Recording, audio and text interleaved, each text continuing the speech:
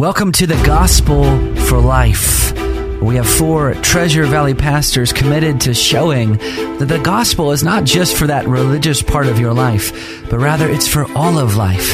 You never graduate from the gospel. I'm Josh Bales, pastor of the Well Church, here with Russell Herman, pastor at Cloverdale United Reformed Church, Phil Moran, pastor at Christ Presbyterian Church, and Jonathan Van Hoogen, pastor at Dayspring United Reformed Church. Now, if you'd like to find out more about us or catch past broadcasts or get information about our annual conference, you can find us at reformationboise.com. All right, welcome back to the show today. There was a really helpful article on banneroftruth.org.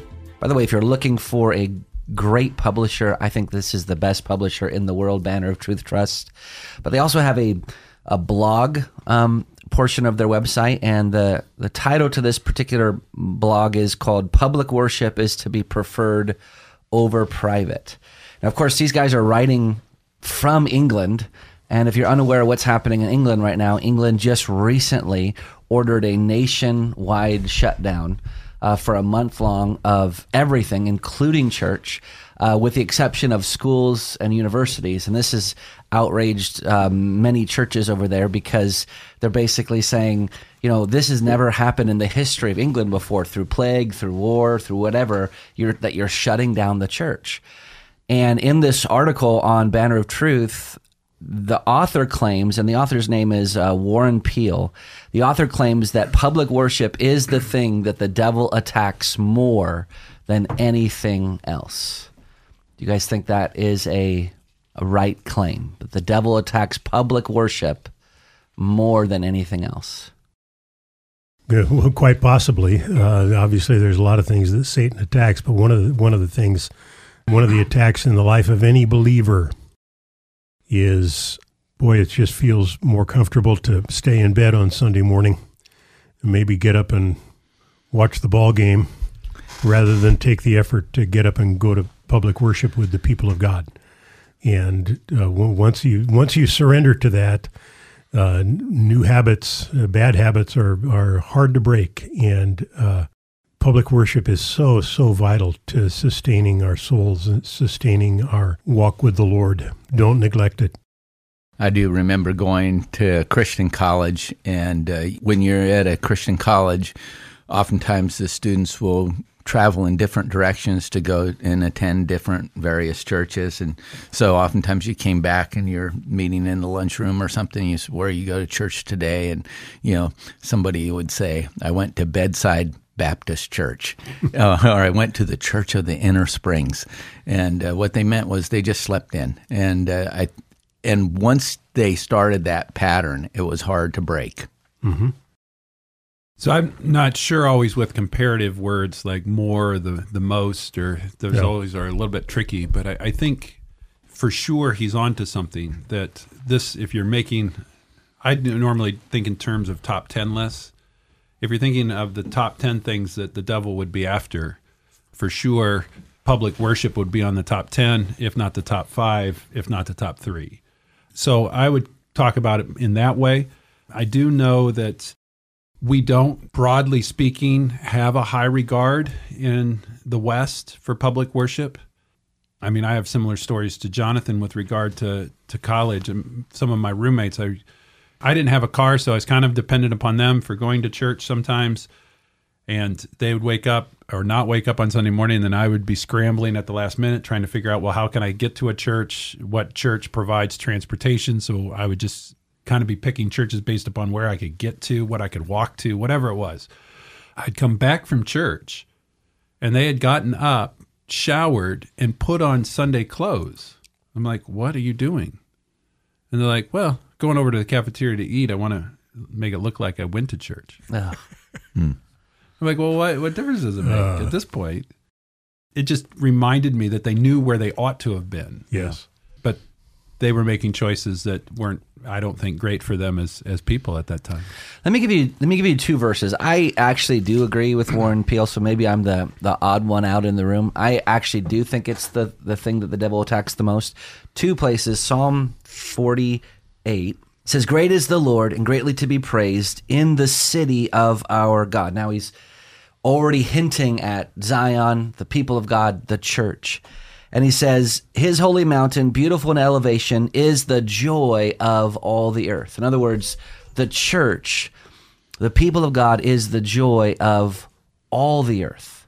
It is the chief thing in which the earth has joy. And then if you go just a few chapters forward in Psalm 87, it says, "The Lord loves the gates of Zion more than all the dwelling places in Jacob." And now you went to PRTS, so I'm sure this was a favorite verse that Beaky quoted often. I got it from him, but that what that verse means is that the dwelling places of Jacob, meaning all the individual places where families dwell, where singles dwell. Yes, he loves all those places because that's where his people live, but he especially loves the gates of Zion because that's where his people gather to worship him. So I would claim, I agree with the author. I think he's right that because the church is the greatest manifestation of God's glory on the earth, I think it is the one place more than anything that the devil attacks, which has implications immediately. Well, you can get there in many different ways. You recognize that from the beginning. One of the things that we read even in Genesis 3:15 is that Satan is going to strike the heel of the Messiah.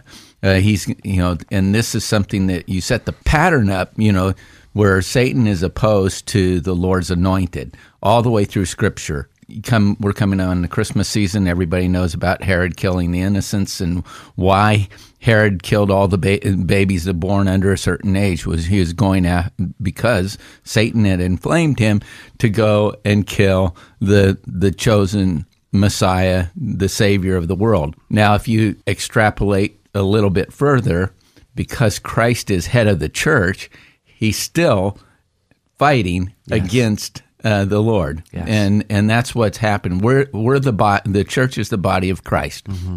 He's the head, and so in order to attack Christ, in fact, when he's persecuting the Christians in Acts, what is when he's confronted on that road on the way to Damascus, and Saul, Saul, why do you persecute me?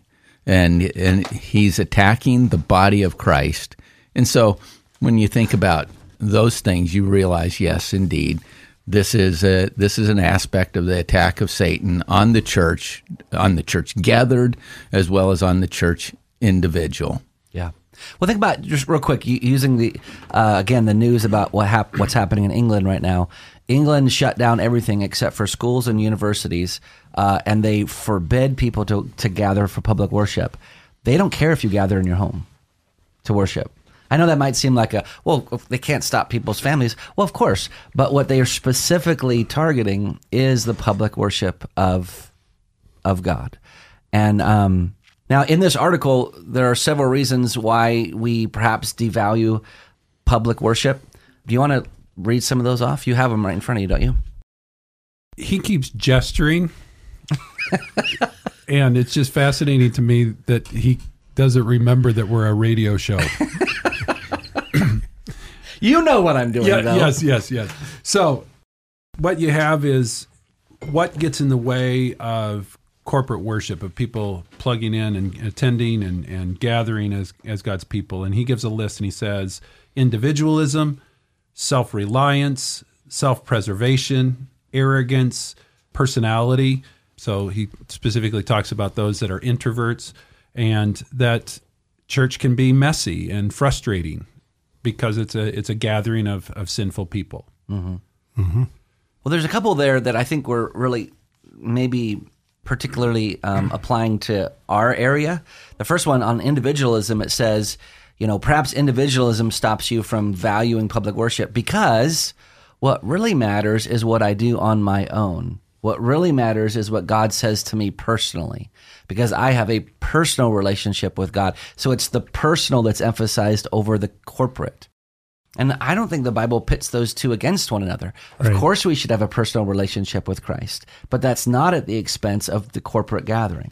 Yeah, and of course, we should have personal worship, family worship, your own daily quiet time or personal worship time, whatever term you use for it, that's so essential. It feeds in fact your worship with the people of God on the Lord's Day will suffer if you're not doing private worship. That your corporate worship will be impoverished, but that private personal worship doesn't take the place of public worship. Mm-hmm. Individualism is really a concept that I don't want to say is foreign to the Scriptures, but almost always individualism in the Scriptures is a negative. You would have difficulty making a case from the Scriptures that individualism is a positive thing. Individualism really, as far as the West is concerned, really took root during the Renaissance time period, which was actively anti-God. You're talking about like the French Revolution? No, the Renaissance prior to the Reformation, the Michelangelos, the Raphaels, that era. It's steeped in humanism, and Right. It was defining life outside of God. Yeah. It had a veneer of Christianity, but it was just a veneer. There was really no true faith that was going on at that time. And so they were defining life from a man-centered perspective. And that, unfortunately, permeates the West. The Reformation comes in and said, well, no, you got that wrong. It's a God-centered approach to life. And so then what you have is these two great ideas coming head to head. So the Reformation and Renaissance are really at the same time. Renaissance is just slightly sooner. And really what you see from that point on is this huge battle of what will define society. Is it Right. man? Is it God? And these are in conflict with one another. Mm-hmm. And unfortunately, with the rise of the Enlightenment, man-centered belief really got thrown forward, and we in the United States really embraced it. And it's not been a positive for us. And what we're living with today is sometimes called postmodernity. Some people call it hypermodernity, and I think I'd lean more toward the term hypermodernity. It's the modernity of the Enlightenment on the worldview of the Enlightenment on steroids now, which drives us apart from one another and into individualism. And this isn't just affecting the church. This is affecting every corner of society where people are becoming increasingly isolated individuals, and disconnected from the world around them. And once again, it's not just the church. You look at all kinds of organizations that are in decline right now because people don't want to come together. And frankly, it reminds me of C.S. Lewis's vision of hell in his great allegory, The Great Divorce, that hell is the place where people live at infinite distance from one another. Mm-hmm. They can't get far apart from one another, and they just keep moving further and further apart into the darkness. Mm-hmm. It's such a picture of today's world. Well, if you want to check out this article, we're going to continue to talk about it the next few days. It is called Public Worship is to be Preferred Over Private. You can find it at Banner of Truth. Just Google it. And we're so glad that you joined us today. We'll see you next time.